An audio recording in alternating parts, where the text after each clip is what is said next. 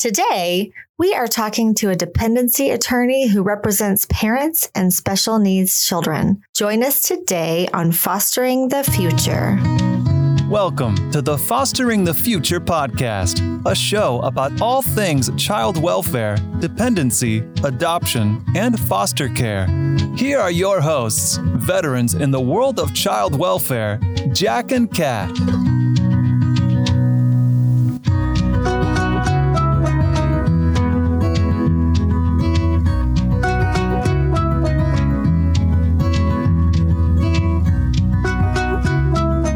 We believe that every human has incredible and equal value regardless of what side of the courtroom we sit on. We hope that everyone feels welcome and accepted here on Fostering the Future.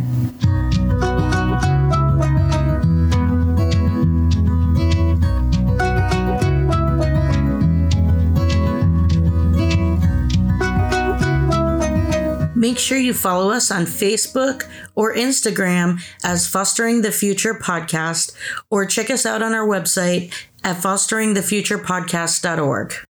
Hello, my name is Boundary McAllister, and I'm so thankfully participating in the conversation today. Just wanted to let you know I'm talking in general terms. I am not giving legal advice. If you do need legal advice, please consult an attorney of your choice. Nothing in this iPod broadcast that's stated by me should be construed as any legal advice to any other person. Thank you. This is Jack, and I'm here with Kat, and today we have a very special guest in the Fostering the Future studio. We have Boundary McAllister, a parent attorney for dependency. And I have a very serious question to ask you. What is your favorite drink at Starbucks? That would be a cafe latte with 2 raw sugars, but a close second is the iced green tea matcha. We're both fans of the matcha, so Matcha's real, yes. Interestingly, when my 4-year-old was very little, probably too young to be drinking matcha, I would take him to Target and we would walk around and I would drink my iced matcha latte and he would steal most of it. You know, it's in the card, so he still steals my drinks when we go to Target. He has a service dog now, and the service dog is named Matcha because that was his favorite wonderful. drink when he was little. Yeah.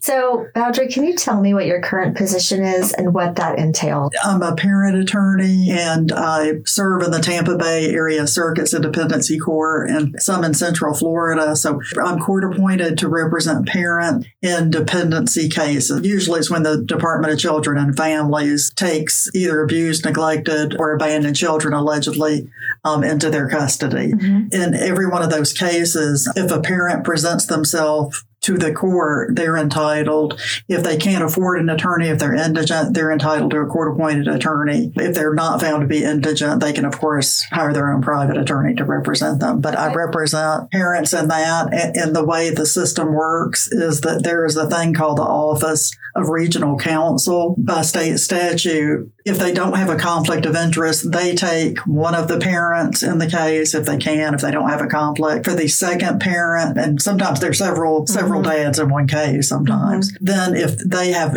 a conflict as to the second parent, and so then we're appointed usually to that second indigent parent. So is that how you end up being in other areas? Yes, we are contracted through the state Judicial Administrative Commission, and we have to apply for each different circuit to be on their conflict parent registry list, as well as their special needs attorney ad litem list. So there's a vetting process. So each separate circuit has to approve us first, and then we have to execute a compensation package through the JAC, the Judicial Administrative Commission. Okay. When you see a shelter hearing or, you know, a parent being assigned a new attorney, which I believe happens at shelter, is that correct? That's correct. Usually at shelter. So usually I just see, you know, there's attorneys that are in the courtroom and, you know, the judge will say, hey, so-and-so, can you take this case? And they'll say, sure. But obviously, there's a lot more that goes on behind that. Yeah, it just seems, I keep thinking, when you were talking, I kept thinking, gosh, how do you organize your day? Like, there's a lot of pieces. And so I didn't realize you would go out of county also. And then also sometimes you represent children too. It seems like there's so many pieces to make sure align. There are.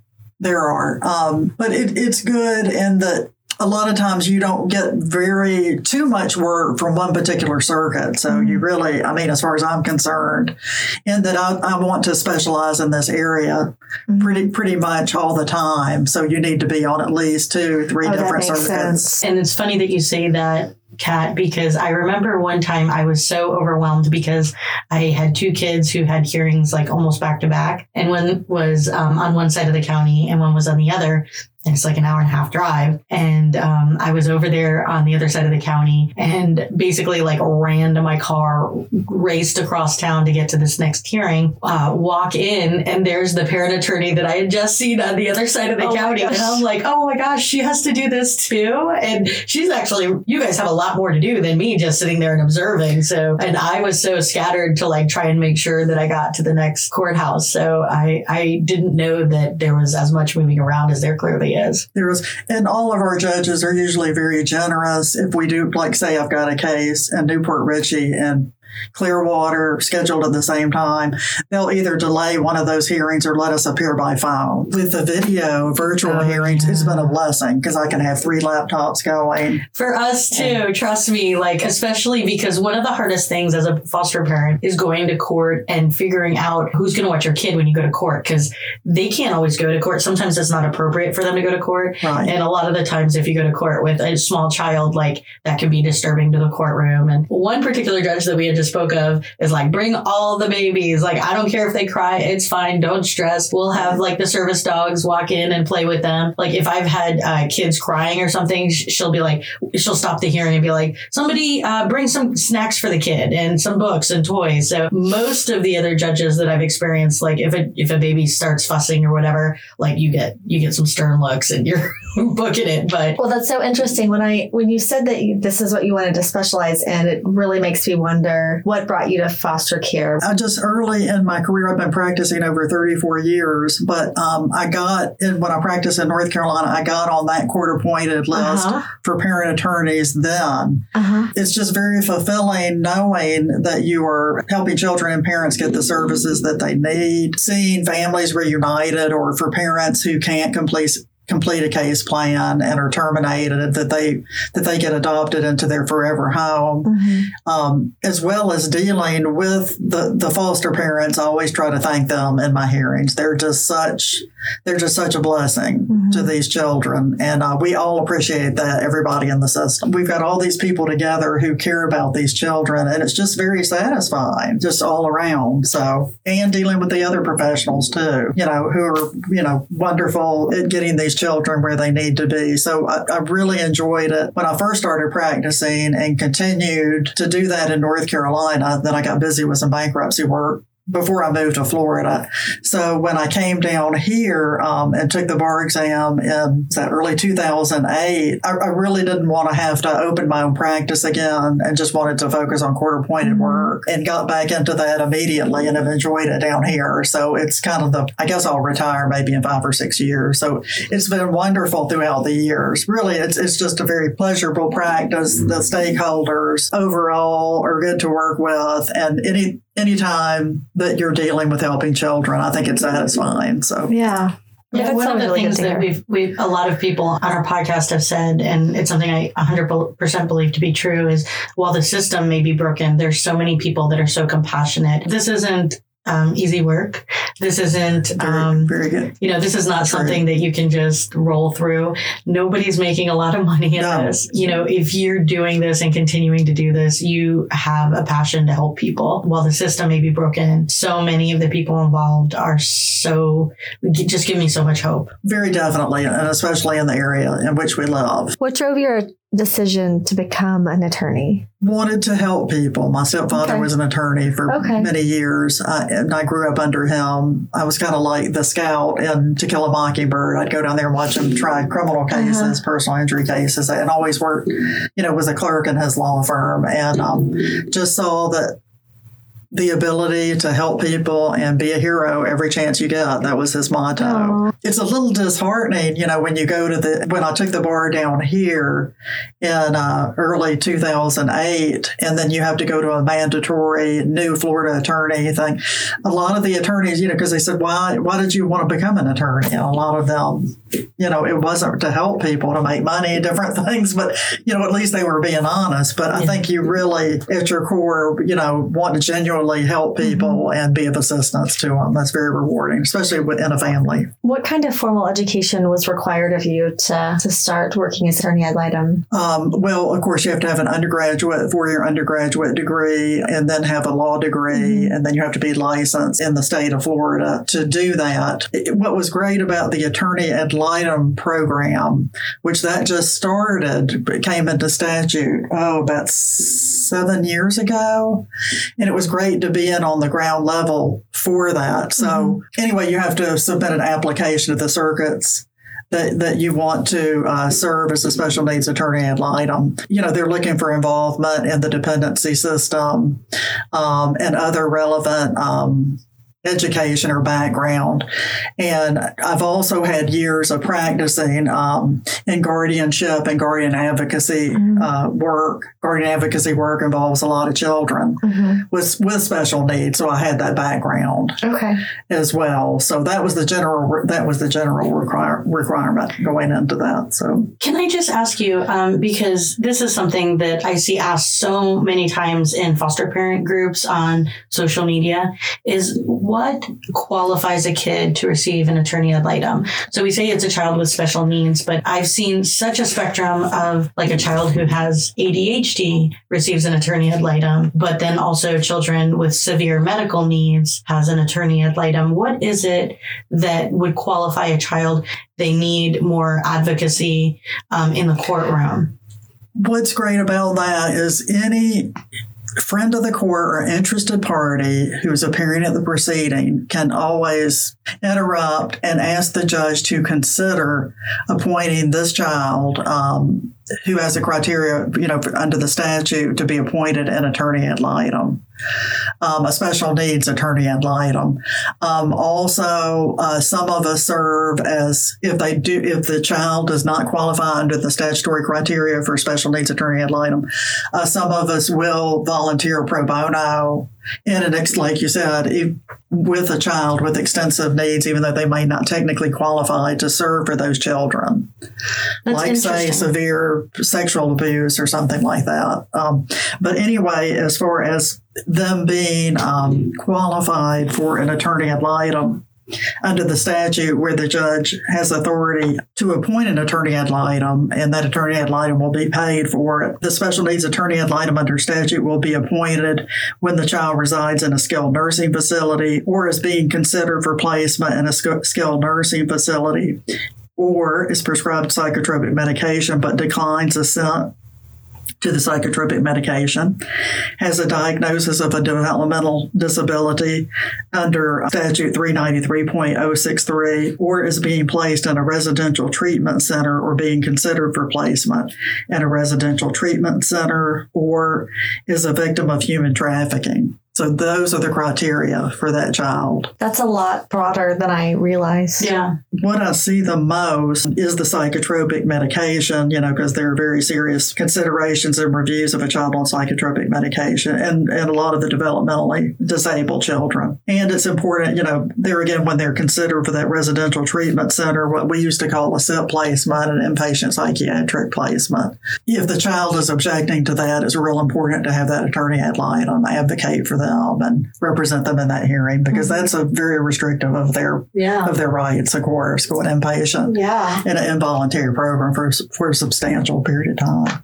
Oh, and then on the psychotropic medication, as far as that assent goes, them being able to consent to the medications, from what I've seen, the judges consider if they're, say, under 12 or so, the court deems them not to be able to give informed consent to that medication, even if their parents and everybody else consent. So they'll go ahead and appoint an attorney ad litem. If they're like older teenagers and they're consenting to it and the parents are consenting, if their rights haven't been turning, they usually won't appoint attorney ad litem. Okay, that makes sense. So how do you get assigned to a parent? The attorneys on the parent representation registry list. At shelter hearings, they usually will either have shelter duty 1 week out of a couple of months. Does shelter duty mean you come to the shelter hearings? Right. And we're the attorneys there to get appointed to the cases that the Office of Regional Conflict has. So there's a schedule for the people in this pool to come accept shelter hearing appointments. Yes. Is that correct? And to make a long story short, they're supposed to rotate. So like say in one county, we go usually 1 day a month for the shelter duty. In another circuit, we'll go once every 2 months and have shelter duty for a week. And then when parents are appointed, not during shelter, they usually have that registry list in front of them and they just they rotate down, to be fair to all the attorneys, to give them the appointment. Now, when you are handed a case in these situations, do you have any of the background information, or is it just, this is the names, will you take the case? All the courts are very good to go to either, hand us in person, fax, or email to us the shelter petition. So we have that information. We can find out before the hearing from the regional counsel attorney which parent they're going to be conflicting off on. So that gives us a chance to review the shelter petition, reach out to our client, talk with them, and see what their position is to the shelter. So they can either not object to the shelter or they can contest the probable cause to the shelter petition and have a brief shelter hearing. When you're assigned a case, do you have the opportunity to turn it down if you're not comfortable representing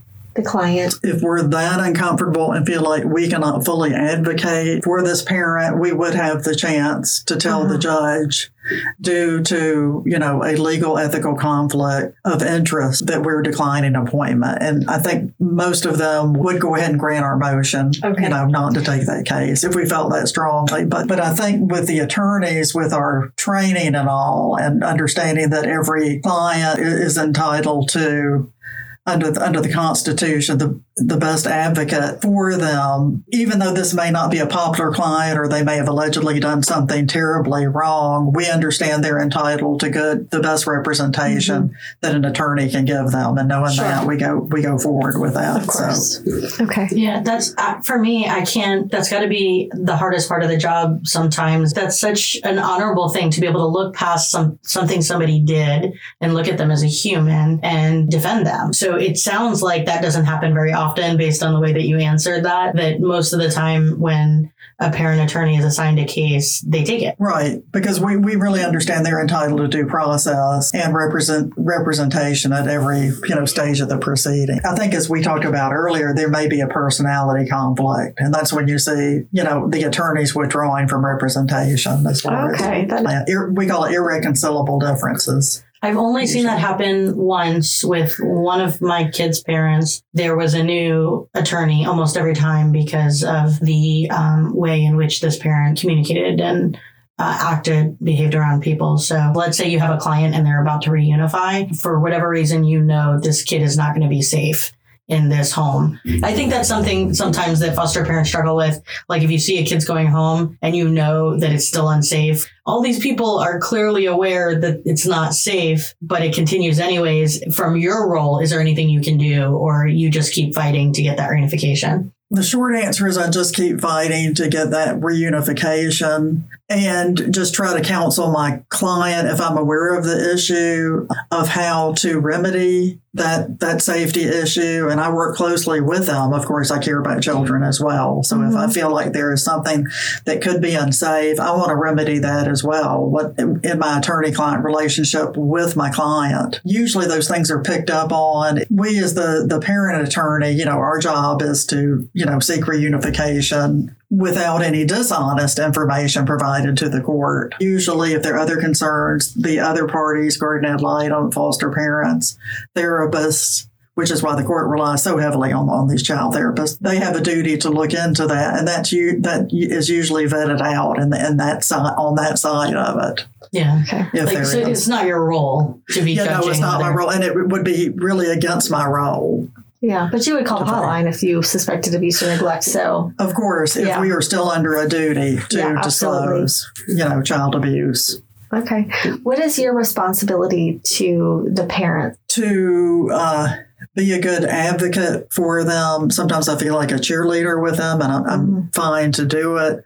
I've also been called a closet social worker because I love that aspect in working with them as being like a secondary social worker with them. Basically, in the cases, if the children are sheltered, after that, the CLS, the Children's Legal Services Attorney or state attorney, will be filing what's called a dependency petition against them, and they're arraigned on that. They can ask for a trial if they want to deny the petition allegations.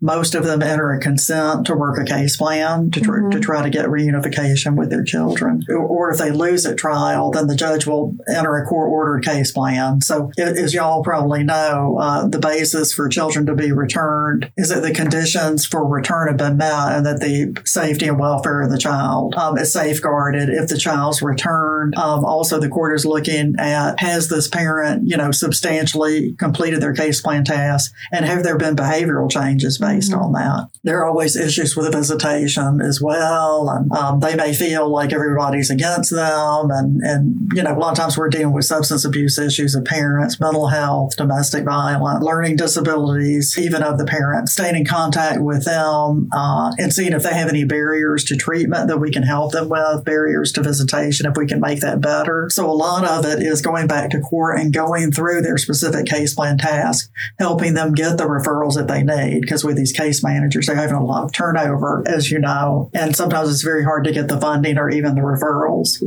from the court system. So just working on those issues. So that's pretty much it, to hopefully get them to reunification. So you had mentioned that you sometimes are kind of like a social worker to the parents. What are the types of things that you're able to do? A good bit of that is, if they drop out of one drug treatment program or fail some drug screens, they just feel hopeless, and they shouldn't. Relapse is part of addiction. So it's just a matter of picking themselves up, getting the judge, let's try a new provider. Maybe let's try a new form of treatment, Suboxone, maybe methadone. Let's do something like that. Let's get a referral to someone else you might have a better rapport with and may have a treatment program more tailored to your needs, or that can be of help to you. So just keeping them focused on moving forward, because I think they feel we're on their side. And sometimes when it's coming from the case manager or the guardian ad litem, they kind of feel like these people are against me. So encouragement from us may mean more than encouragement from the other party. So. Yeah, I think that's true. I feel like about once a year I run across a case, or I have a case or someone that I work with, and I think, oh my gosh, this is going to be my career ender. Like something that's really hard to read and really hard to look at and really hard to deal with. But we just keep moving on. Have you had any situations like that? Have you had situations where it's hard to represent parents who have done really bad things to kids? Yes, it can be hard for us. And it's just a matter of processing those things with the parents, because what that will usually mean is that if it's that bad, like let's say extreme unexplained physical injuries, that parent is probably looking at what's called an upfront expedited termination of parental rights. So dealing, those are very serious issues, or extreme sexual abuse by a parent. That parent is usually looking at an expedited termination of parental rights. Our job is just to process pros and cons with the parent. If they do want a trial, we have to be very sure to get the best experts we can. If we've got a good faith basis for a defense to those particular issues, we've got to get those experts lined up. And vet them to see if there is any defense. And that depends, of course, what our client tells us, what they're saying, what their version of the story is. And then we also need to counsel them. Usually the state attorney or Children's Legal Services attorney in a very serious case will take what's called a voluntary surrender of parental rights from a parent, and going through that option with them. And one of the good things about that is not an admission as to anything in a termination of parental rights petition. And if they are terminated that way, as opposed to the trial judge terminating them after trial, that will not be any future ground for termination of parental rights of a sibling or any other afterborn child. And a lot of times we're dealing with young parents, so that's something to consider. And then some of those parents may also have pending criminal charges as well. So that's a big decision with them. If, say, your dependency trial or termination of parental rights trial is heard before the criminal case is heard, they have their Fifth Amendment right not to testify. Do they want to testify? So there's just a host of issues we have to review with them. One of the things I think that has surprised me the most is how rarely criminal charges are filed against parents who have their children removed for things that you would think criminal charges would be filed for. Is that something that you've also seen, or? I agree with you 100%. It's just amazing that more criminal charges, and I know that side of it, they're very busy with everything, and maybe they think the dependency court can deal with that. But I have been so surprised. I was sitting in one shelter hearing, and I was representing another parent, and there was a new shelter came in with allegations against a natural father that he had sexually abused his daughter repeatedly for years. And what I was thinking to myself as a normal person, the parent showed up at the shelter hearing, and I was sitting there and I was like waiting for law enforcement to come in and arrest him right there. Mm-hmm. Didn't happen, didn't get an address for that parent. And after the shelter hearing, he just got up, left, and went back to wherever he was. And I was really surprised at that. Just all I can say is for caregivers and things like that to reach out to law enforcement. In these cases, and even when I represent wards, incapacitated folks in guardian advocacy and guardianship, and I'm reporting abuse to law enforcement, I've gotten the same thing. I've had severely neglected and abused elderly people or children in special needs in those guardian advocacy cases. And it's just my experience, I can't get much traction there at all either, which now I will say I have seen recently, just in my personal experience, that I have a few parents that have been charged criminally. So I don't know. That may be an upward trend. It may have been something that has been overlooked. So that trend may continue. What has been your greatest win? When I practiced dependency law for parents in North Carolina, I had a pretty high-profile case where I represented an African-American father who had been released from prison, seeking custody through dependency court of his daughter. Maybe she was 6 at that time. It was pretty much a small county. Anyway, in my view, he had finished all his case plan tasks, showed behavioral change, had a great bond, loving relationship with his daughter. And there was just really no reason not for him to be reunified. And I felt like he's not getting a fair shake. So we had to take it to trial. So we won, and case management and guardian ad litem got a thrashing from the judge. The judge went on. Everyone was in tears in the courtroom. The judge went on for 45 minutes with these unfounded accusations against him, one of which was, he must still be dealing drugs because he has a cell phone. Oh, my gosh. And so the judge got up and he said, I want everyone in this courtroom to know I have 2 cell phones. And I'm not dealing drugs. There was just a complete lack of evidence. And, this is a case we get into. This child had been in foster care for a pretty long time. The foster parents were very emotionally attached to the child, wanted to adopt the child. So they were just stretching everything they could think of to try to get this child not to be reunified. So when that happened and the paper came in, that was a real big case. So because the judge indicated in his findings that it's very interesting that the case management had not made reasonable efforts. It was racial discrimination, and they were motivated against him based on racial lines. So that was a real big case. That's a really big win. Yeah. That's yeah. a really big one. And you don't see that much because usually, they have a good faith basis to do things. And another thing recently that gave me a lot of pride was as a special needs attorney ad litem, I got to go testify for a teenage girl who had been a victim of human trafficking for years. And we got to confront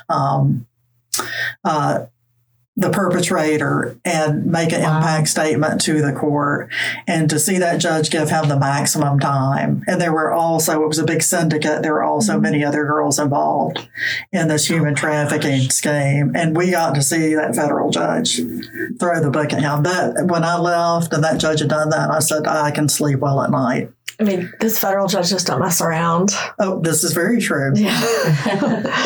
And it was very interesting in that case because I was not totally aware of this, but they're pretty liberal restitution statutes for these victims of human trafficking. When a perpetrator gets federally convicted, you can even go after their assets and things. And this particular perpetrator had made millions of dollars off of my goodness. trafficking these young ladies. So I was able to file a restitution claim for my attorney ad litem. That's amazing. That's amazing because that's definitely not something that you see.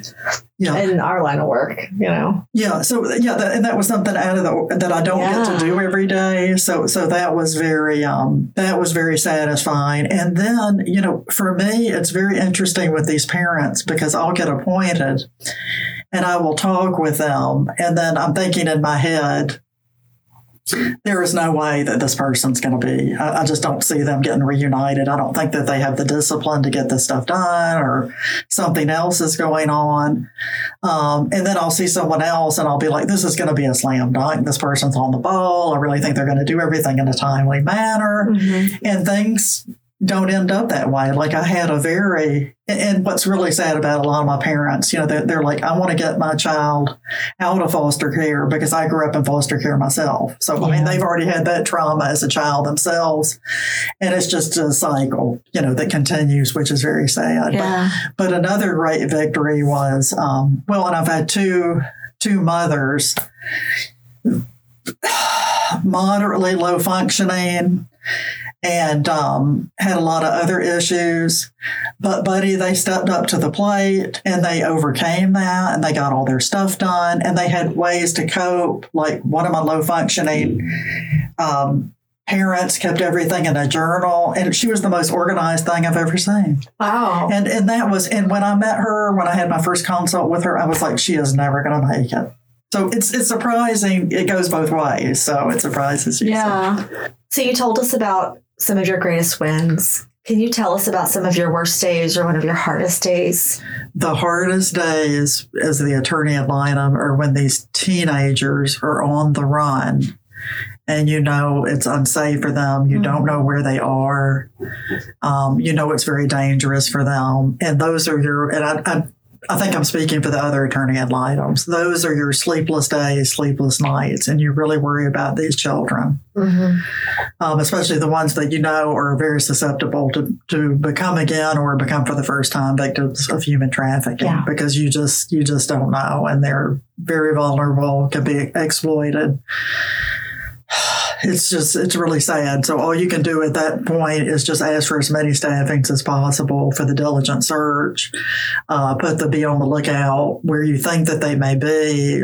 It's just like you just have to do a lot of detective work, reach out to all of the law enforcement officers in the area where you think that they may be.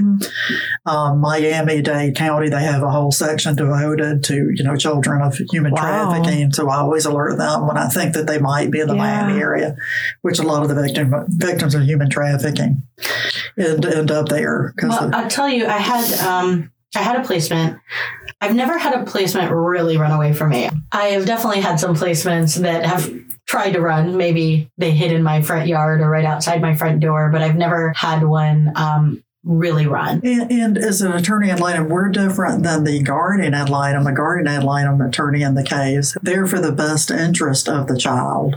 But as attorney ad litem, we also have to advocate for the express wishes of the child, even though it may not necessarily be in their best interest. So interesting. So guardian ad litem is manifest best interest is guardian ad litem, but also they're supposed to advocate for what the child wants. But you guys are fully what the child wants. That's your focus. You're that voice for the child. Exactly. Who are the people you interact with the most? Obviously, the judge and the biological parents. Are there other parts of the equation that you have a lot of collaboration and involvement with? Oh, yes. I would say equally with the Children's Legal Services or state attorney on the case. That would be the attorney for DCF. I deal a lot with them. The assistant state attorney, right? Right. The assistant state attorney assigned to the case with the guardian ad litem.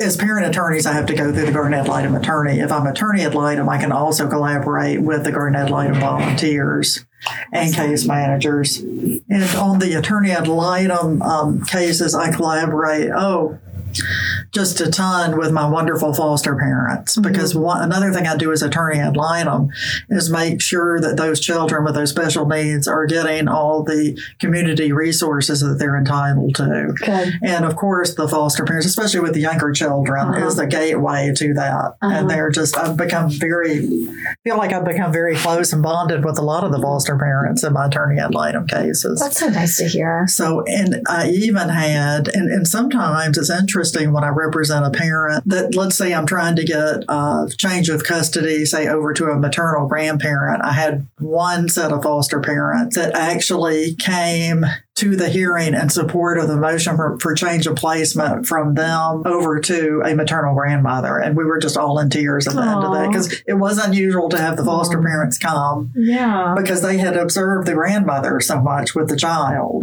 And so anyway, that was a heartwarming scene that you usually don't see. And then there are just so many wonderful foster parents, but I've seen this over the years. It doesn't happen that often. Of course, these foster parents, they get emotionally attached and bonded to these children. Then if they don't want to let them go and they want to adopt them, sometimes I have to make the argument that foster parent is just basically causing undue interference or sabotaging, what I call sabotaging the reunification, really without basis. And it's usually very transparent to the judges because they can see through that. If they see a foster parent that is a prospective adoptive placement, but it is sad to see, but that's a good problem to have. When I've got parents ready for reunification and I know that there's an alternative placement out there, those are usually good problems to have. Or when I have stakeholders presenting possible good placements for a child. But I have seen foster parents just heartbroken when the parents turn it around at the end and the judge reunifies. It's just sad. It's a sad situation. In the situations where maybe the judge isn't necessarily seeing the interference of the foster parent, what could be done? Well, that's where the parents' attorneys come in, and we have to present that and cross-examine and present witnesses that have been the boots on the grounds with the parents to say, this is an allegation, but we've got professional witnesses to say the opposite to what the foster parent. And then if the foster parent's the only one who's saying that without any corroboration, the judge is going to consider that. So the judges see it. And sometimes I think to myself, I really appreciate so much these foster parents, but just remember your license and your agreement when you go into it, just to know that this can happen. Because I'm sure it would be heartbreaking. And foster parenting isn't about adopting. It's about reunifying and helping families get back together. And right, I think that's the first priority. Sometimes foster parents, listen, I love all of my kids.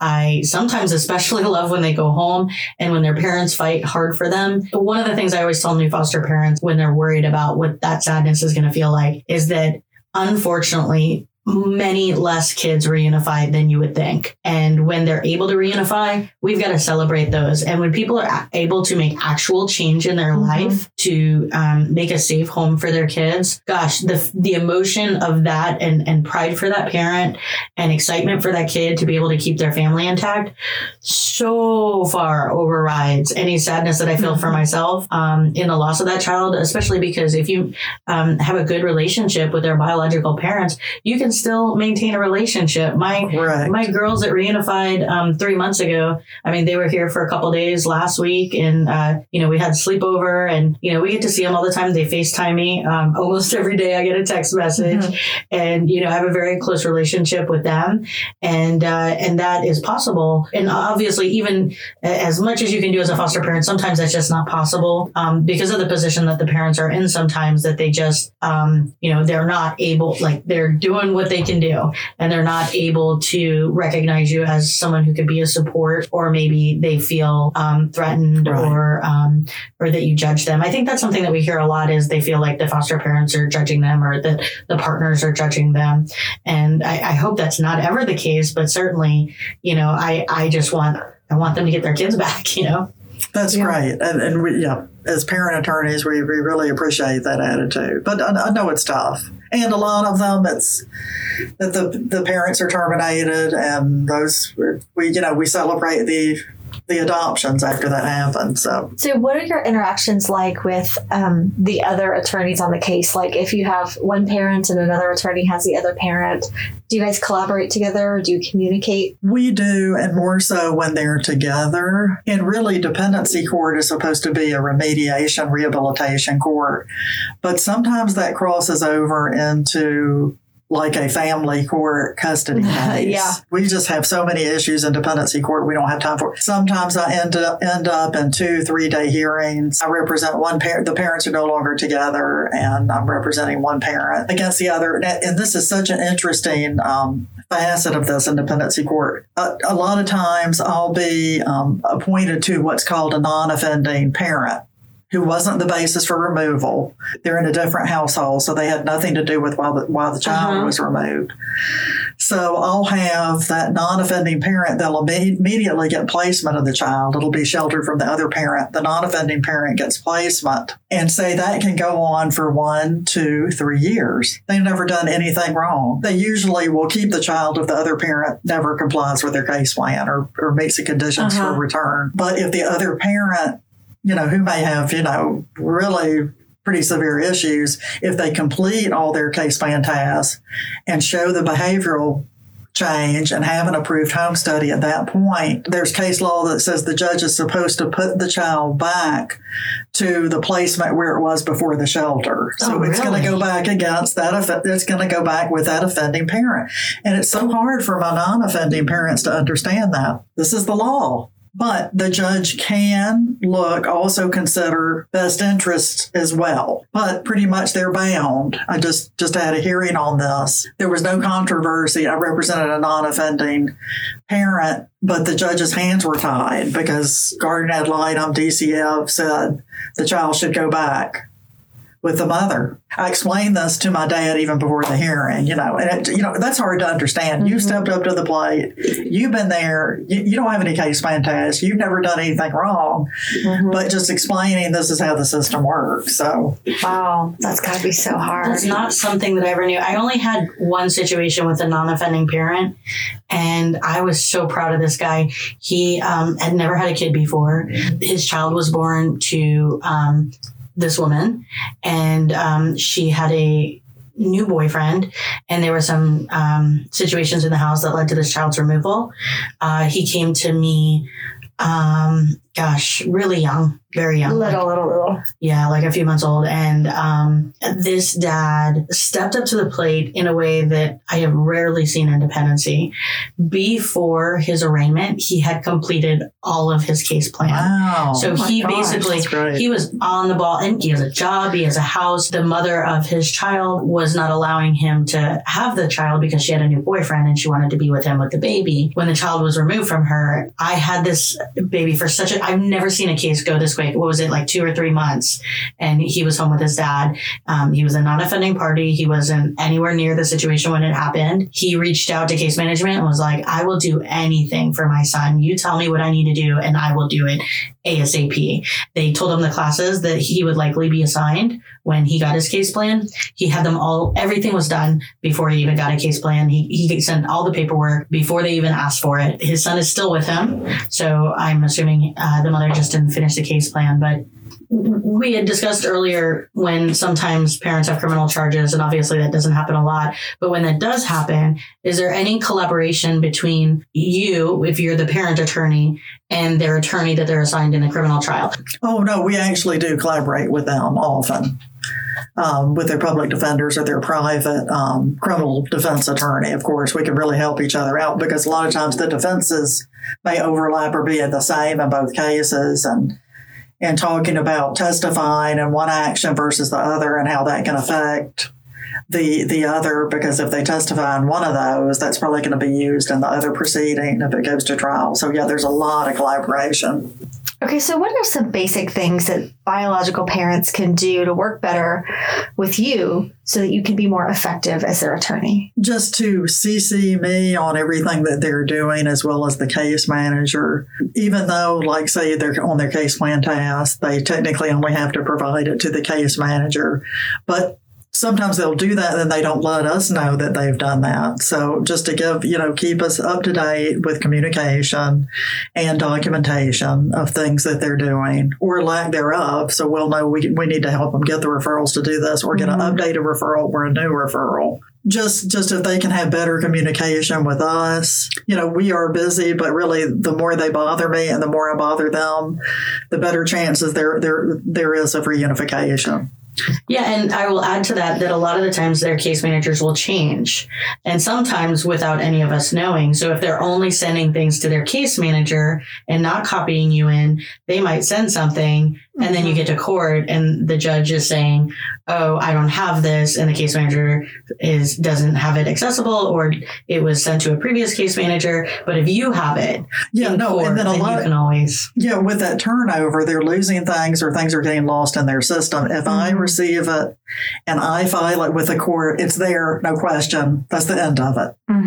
We know they've done it. We've got it all. And the more I file in the case, that'll take those possible issues out of it. So. Yeah. Well, it's interesting that you say the more they bother you, because I do have one parent and that I have a very close relationship with, and she's always she feels like the first attorney that she had doesn't like her because she called her too much. And to be fair, I totally believe that she would say that. To be fair, when she started, she was using addict, and I know that at that time her behaviors were very different than they are now. The way that she handled things were very different from how they are now, as you can imagine. When things weren't going her way, she would get mad and she would just call people. So the first attorney she has, she stopped taking her calls, basically. And the only time she would ever see her or talk to her was in court. So she feels like her behavior when she was still using affected her relationship with her attorney in that way. And now she has a new attorney. And while her behavior is different, and she's like, I don't want to have the same situation I had with the previous attorney where he doesn't like me because I call too much. But this is kind of an urgent situation that we need to get addressed.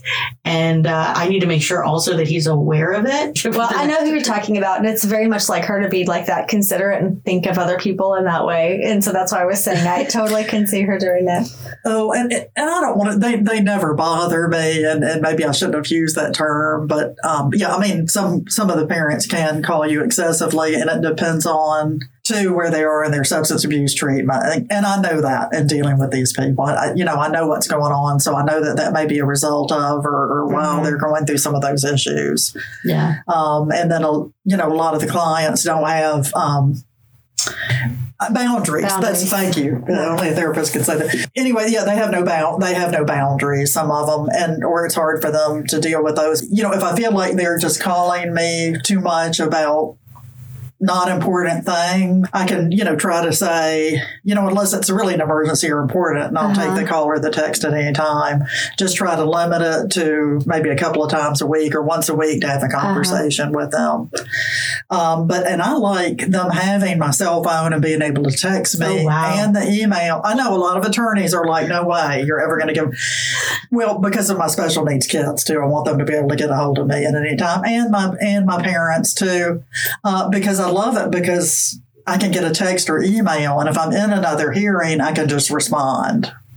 without having to interrupt that and get on the call, that sort of thing. If I'm in court or doing a virtual hearing. So I will say that I think that that's pretty extraordinary compared to the experiences that I've seen most of my kids' parents. Yeah, and some are very good and very pointed, and you can just answer with a yes or no, and that's all they really wanted to know that particular day. So I find it great. I find it really helpful. Texts are a beautiful thing. They are, especially for someone like you who's in the courtroom so much, and case managers a lot of the time too. When they're in courtroom all day, they can't take phone calls, and it's not, it's so easy for somebody to just get a concise little message to their phone and be able to respond at your availability, rather than feeling like, because someone's on the phone right now, I have to address this right now.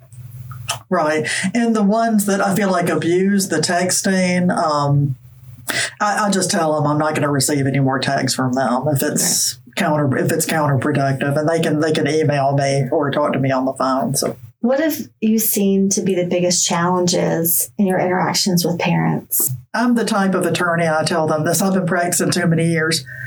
I want to be honest with them. I tell them like it is. And a lot of times they don't like to hear that. And I don't sugarcoat things maybe as well as I should. Sometimes they don't like that, or they take offense to that. And they possibly want to blame everybody else. And I'm trying to empower them. But I just I don't have a rapport, and I've just got a personality conflict with them. That's the hardest thing to deal. And if they become accusatory to me in a threatening way, I, under the bar rules, have to withdraw.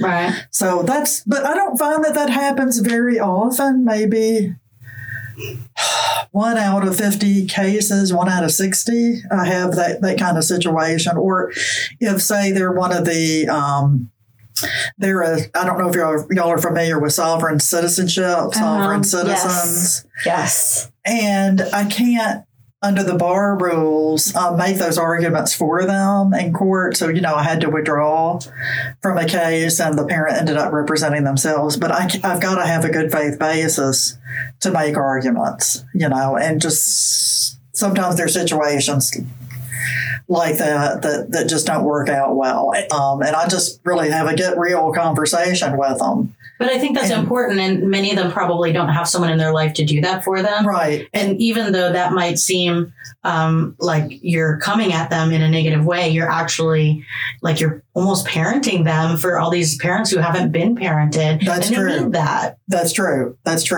And it works with a lot of them, that what I call tough love type situation, and parenting them to get them to where they need to be.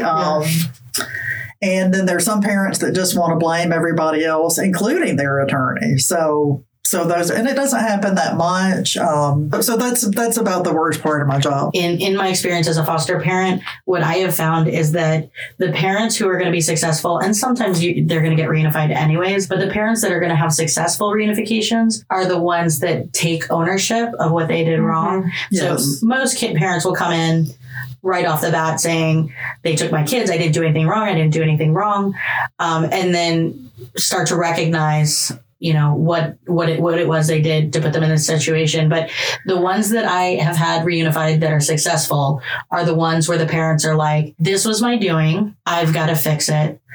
I created circumstances where my kids weren't safe, and I can't blame anybody but myself. And those are the ones that I find to be really successful. The ones that are constantly, even if it's like not in the direct issue that we're discussing, are constantly looking to put the ownership of the mistakes on someone else. Those are the ones where the kids are either just in care for years and years and years, or they end up being terminated. Have you seen that? Yes, you hit the nail on the head. It's the accountability, responsibility, a true understanding and reflection on what got them to that place. That makes a huge difference in my reunification, and the successful ongoing long-term ones have been part of that. Yeah.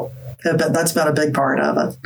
So, and a lot of times it depends on their rapport with their case manager and other family member support, even the support, like you said, of the foster parent sometimes, if they're supporting them. And I think that's an important role for us as foster parents when we're able to, because we're with their kid all the time. And when we're able to have a good relationship with them, like I feel like it really can be a positive thing for everybody. Can you give me one word that you think people would use to describe a parent attorney in dependency? I would say the underdog advocate. I know that's 2 words, but the underdog. I like that. Because we're representing like a lot of times the most unpopular party in the case. And sometimes if it's a really bad situation, I'll be talking to other stakeholders. And it's funny because they will associate me with that parent's actions. So I was going to say villain because sometimes we are vilified, but it's just psychological in that I kind of feel like we're the bad guy as well, and any arguments we make aren't with merit because we're representing the bad person in this case. If that makes any sense. Dynamic. So we have a negative connotation a lot of times, like a criminal defense attorney, just like a criminal defense attorney. That's so interesting. I feel bad for the parent attorney a lot of times when I'm in the courtroom, and I think that's why, because I feel like they're having to fight for something that that they're not responsible for. And also sometimes I'm in a courtroom and I see the parent attorney and I think, oh my gosh, this is so hard to defend this situation. And like sometimes you can just even see it on the face, like the look of the coming defeat that they're about to receive. I've had situations where they're like, I've reached out to them this many times. I've never met them before. Yes, they've been arrested again. And, like to have to like stand before a judge and be held accountable for things that were not your actions. I don't know. I feel sympathy sometimes for the parent attorney. Like obviously that's your job, and it's what you've chosen to do is to be that voice for these people in this situation. But I think when you said underdog advocate, that really rang true for me, because that's kind of how I've most of the time viewed. And sometimes, like, I will say that there are some cases where I'm like, oh man, that parent attorney is ripping everyone a new one. Like they are owning this courtroom, and maybe they shouldn't be, because like maybe this a parent should be held accountable a little more. But what do you see in the big picture of child welfare? What is the role of the parent attorney? To advocate for the parents for reunification, or to keep children in their placement with the parents. And a lot of people lose sight of Chapter 39. The whole intent and purpose and background behind it is the goal should be for all parents, as long as they're not terminated and offered a case plan, to reunify the family, to reunify parents with children. And I know I was talking to some other attorneys, and they have, in some of the circuits, they'll have an adoption celebration day. And we often feel like in some of the circuits, they're having reunification celebration days as well. We need to celebrate that as well. So what would surprise most people to learn about your role? A lot of things can be resolved with a soft landing, and that can be in the best interest of the children as well. So that doesn't happen always. We're in trial a good bit, or we have contested hearings a lot, but we can get a lot done through other methods. What do you want foster parents to know about parent attorneys? We have constitutionally taken an oath to represent these parents in their positions to the best of our abilities. If they will please keep that in mind. They may have a totally different viewpoint than us, and arguments that we constitutionally have to make in court for our clients. And that's just our role. That's just what we do. So please don't take offense to it. And I think underlying all of that, and I would be speaking for every parent attorney I know, they certainly appreciate the foster parents in the system, the fact that we need more licensed foster parents, therapeutic foster parents, and we appreciate so much of what y'all do, because you are certainly not doing it for the money. So that these children have a safe place to land. What do you want biological parents to know about parent attorneys? We are there for them. We are not, being paid by anyone else. I mean, we're not in a conspiracy with anybody else against them. We are there for them, and we'll do the best that we can. And if you're going to have a parent attorney appointed to you, you're going to know they're familiar with the system, because dependency court is a very specialized court system. So you know that attorney is familiar with the judges, what's going on, and the different stakeholders in the case usually, and they're going to provide good representation to the parents. And if they go out and hire a private attorney, please hire an attorney who has a lot of experience in dependency court, because they are just like fish out of water or a deer in headlights. What do you want the public to know about parent attorneys in dependency? That we are paid very little. We're very dedicated to our job. What keeps you from being burnt out? Yes, I need respite. I try not to answer my phone or take messages over the weekends if I don't have to. And I think we all need another life to do something in addition. And mine is, well, my children are basically grown now. I also work antique shows, antique dolls. I'm involved in doll clubs in the area. I've been very involved, do all the local shows, even the region, even at the national shows. Oh, wow. And do that research and history. And that's my respite. That's really fun. That's my fun little side business. What is that? Is it Antique Roadshow? Is that the show on TV? Is that what it's called? Yes. Do you like that? Yes, I love it. I've seen that, and that's been like super interesting. Like just learning about the history of stuff sometimes. Yes. I find very interesting. That's cool. Yeah. All of us who interact with these kids and these parents experience secondary trauma, right? When you hear their stories, just by knowing some of the stuff that's going on, you're going to receive some of that trauma into your heart as well. What are the things that you do when you start feeling that the secondary trauma is getting to you? I will take a break from it, go to an antique mall, maybe do some shopping for my side business, things like that, and just really appreciate my home life for what it is. I think a lot of us as parent attorneys are like, we just don't know how, we think all of our lives are dysfunctional, but how much just to be appreciative and have gratitude of what our families have given us and the opportunities that we've had. So many situations could put us on the other side of the table in the courtroom, where we were born into a certain family, we experienced certain trauma, made bad choices at a time where our brains weren't fully developed to make certain choices, just because there's a parent that's a parent and I'm the foster parent. Like, I could very easily be in that position had I lived a different life.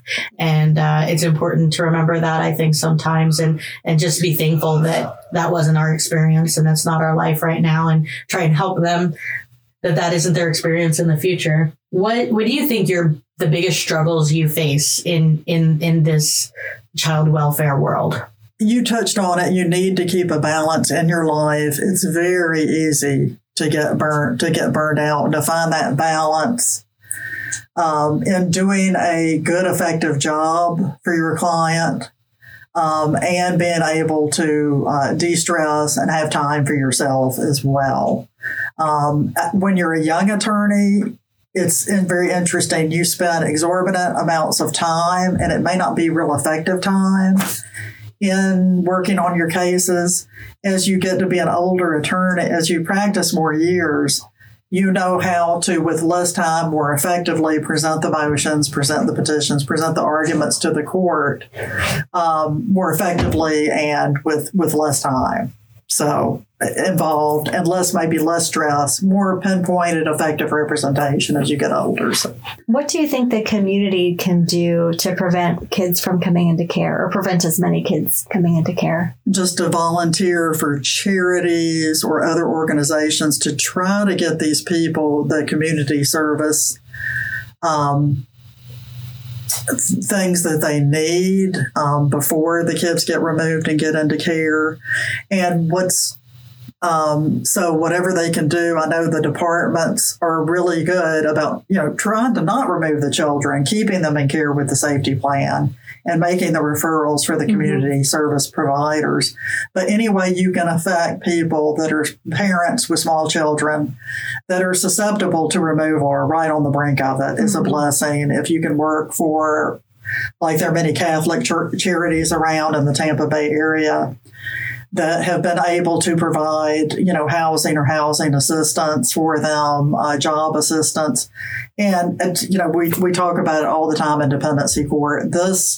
It is the affordable housing crisis in the Tampa Bay area is a struggle. And some of the judges are really considering that, how hard it is, especially during COVID. Mm-hmm. I mean, all the caseworkers sometimes can give them is, referral for public assistance housing, for public housing or Section 8, and that's about it. And sometimes those wait lists are But the wait list are really years, long. and they're like, I'm not going to do this. How am I'm supposed to have stable housing for my kid, and I need to accomplish that within a year. I mean, supposedly. Right. But, the wait list is 1.5 years to get a house, and I've got to establish a house and continue.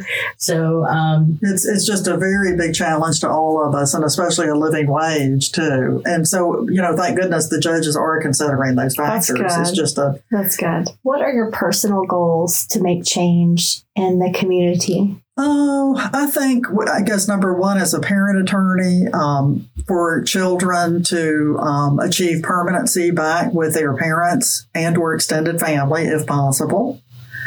And then as an attorney ad litem, to make sure all these children, their voices are heard on their express wishes, what they specifically want, and that they receive permanency and all the public and all the community service benefits that they're entitled to.